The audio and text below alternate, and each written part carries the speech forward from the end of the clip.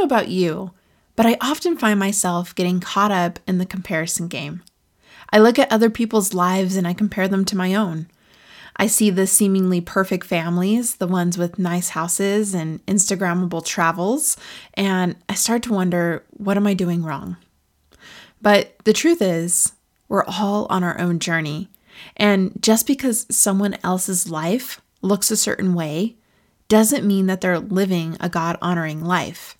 In fact, we don't even know what's going on behind the scenes in their lives at all. So instead of comparing our lives to others, let's be intentional about living a God-honoring life. Let's focus on being the best version of ourselves that we can be.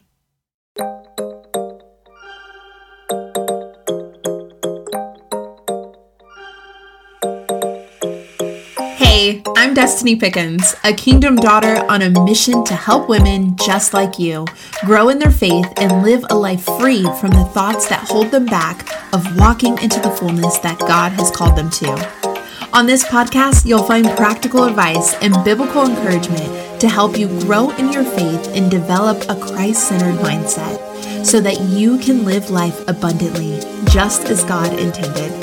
I am honored that you are here, and I look forward to this journey together.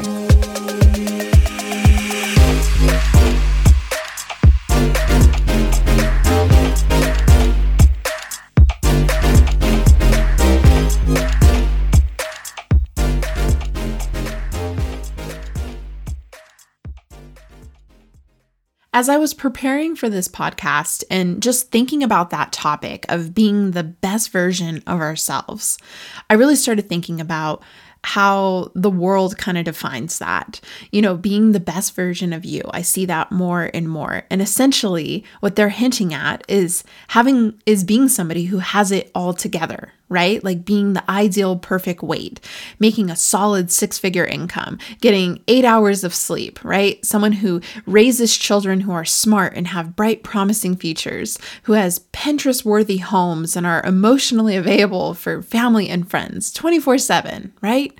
But honestly, it's completely unrealistic. And so many of us are chasing this idea of being the best of the best, and we're wearing ourselves down in the process. We are battling constant anxiety and stress, trying to compete and do all the things.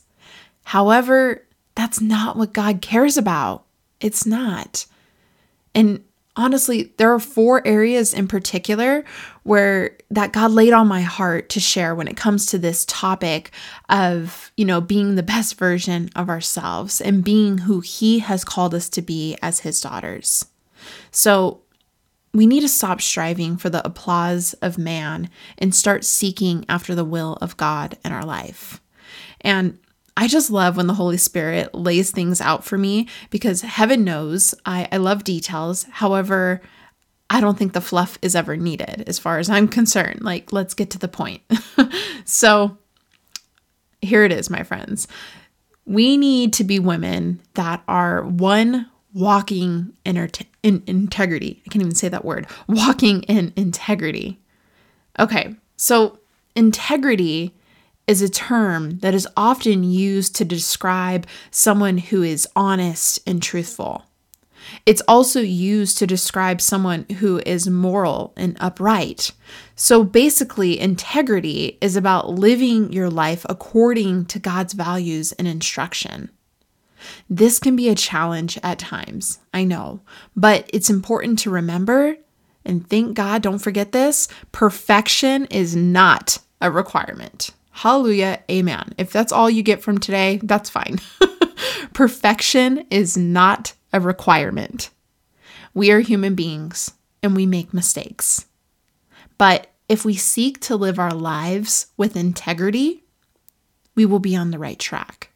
Proverbs 10:9 tells us this: whoever walks in integrity walks securely, but he who makes his ways crooked will be found out. When we walk in integrity, we can live in peace knowing that we've done right by God. We don't have to stress ourselves out or have anxiety about the future. Sometimes having integrity means remaining in complete silence when you have so much to say. Having integrity is doing the right thing for a person who we don't always feel deserves it. Integrity is choosing to do the right thing even though nobody is watching. 2 Corinthians 8:21 tells us this, "For we aim at what is honorable, not only in the Lord's sight, but also in the sight of man." The second thing that God laid on my heart was being content. So when you spell out the letters CONTENT,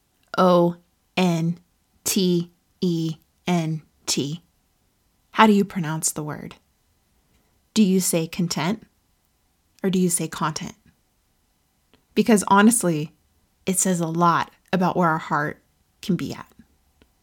I know, that's kind of like a mind-blowing moment, right? We have to be real with ourselves and ask if we are truly content or if we are still in search of more content.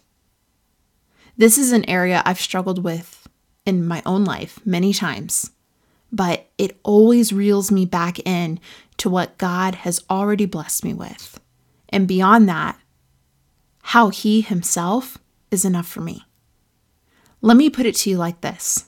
As His daughters, we need to be content with Him and Him alone. Not what He can do for us, but who He is to us. The third area that God really laid on my heart was to respond in humility. The Bible defines humility as the fear of the Lord. We read that in Proverbs 22:4. It's the act of putting our face down, knowing that we have nothing to offer the Lord that He doesn't already possess. It's a submission of our personal pride and honoring His divine authority over us. 2 Chronicles 7:14 says, "If my people who are called by my name humble themselves and pray and seek my face and turn from their wicked ways, then I will hear from heaven and forgive their sin and heal their land." 1 Peter 5:6-7 says, "Humble yourselves therefore under the mighty hand of God, so that at the proper time He may exalt you, casting all your anxieties on Him because He cares for you." Wow, that's powerful stuff. When we respond in humility, breakthrough is what we experience. Healing, forgiveness, grace, redemption, it all starts with humility. Humility is the key. The fourth and final area that God really laid on my heart was to act in love. 1 Peter 4:8 says, "Above all, love each other deeply, because love covers over a multitude of sins." As women of faith, it's important that we act in love to everyone around us, whether they are our family, friends, or complete strangers. Have you ever heard the saying, "Actions speak louder than words"? Well, when it comes to loving others, our actions should speak louder than us verbally expressing our love. So, how can we act in love? Well, one way is to be patient with others. We live in such a fast-paced world, and sometimes simply being patient goes such a long way. Another way that we can act in love is to forgive. This can be a difficult one, especially if someone has hurt you deeply. But holding on to anger and resentment will only hurt you in the end. Forgiving others is a powerful act of love that can free us from the pain of the past and allow us to move on. And one of the simplest yet impactful ways that we can act in love is to serve others. As Christians, we are called to do just that. This doesn't mean that we are doormats or that we always put others before us, but it means that we are called to look beyond ourselves. We are called to serve others out of love, not out of a sense of obligation. When we serve others, we are showing the love of Christ in a tangible way. We are meeting the needs of others and then pointing them to Christ in the process. As Christian women, we have a unique opportunity to serve others. God designed us in a way to be natural listeners and nurturers. Think about it. Most of us by the age of 2 had a baby doll or some type of stuffed animal that we cared for. We treated it as our own child and looked to tend after its needs. Those instincts are still with us today, and they're even better because they've matured.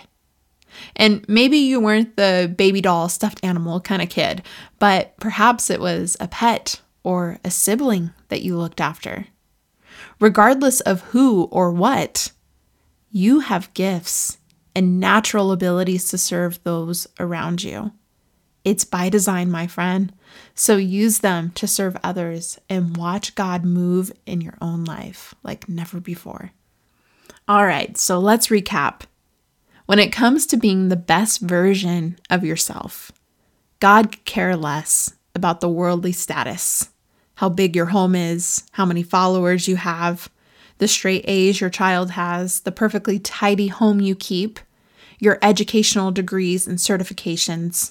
Nope, he's not moved by any of that, but he is moved by your heart. He calls you to be a woman who walks in integrity, who is content with knowing that God is with her, who responds in humility and acts in love. Focus on these things, and I guarantee you will be the best version of you, because through it, you are aligning with who God calls you to be. Thank you so much for being here today. I always look forward to our time together. Until next time, bye for now. You've been listening to the Uniquely You podcast with me, Destiny Pickens. If you enjoyed today's episode, be sure to share it with a friend and subscribe to hear even more. If you're ready to overcome mindset barriers and transform your thinking in a way that is God-honoring, then head on over to destinypickens.com to receive access to my free training to get you started. Again, that's destinypickens.com.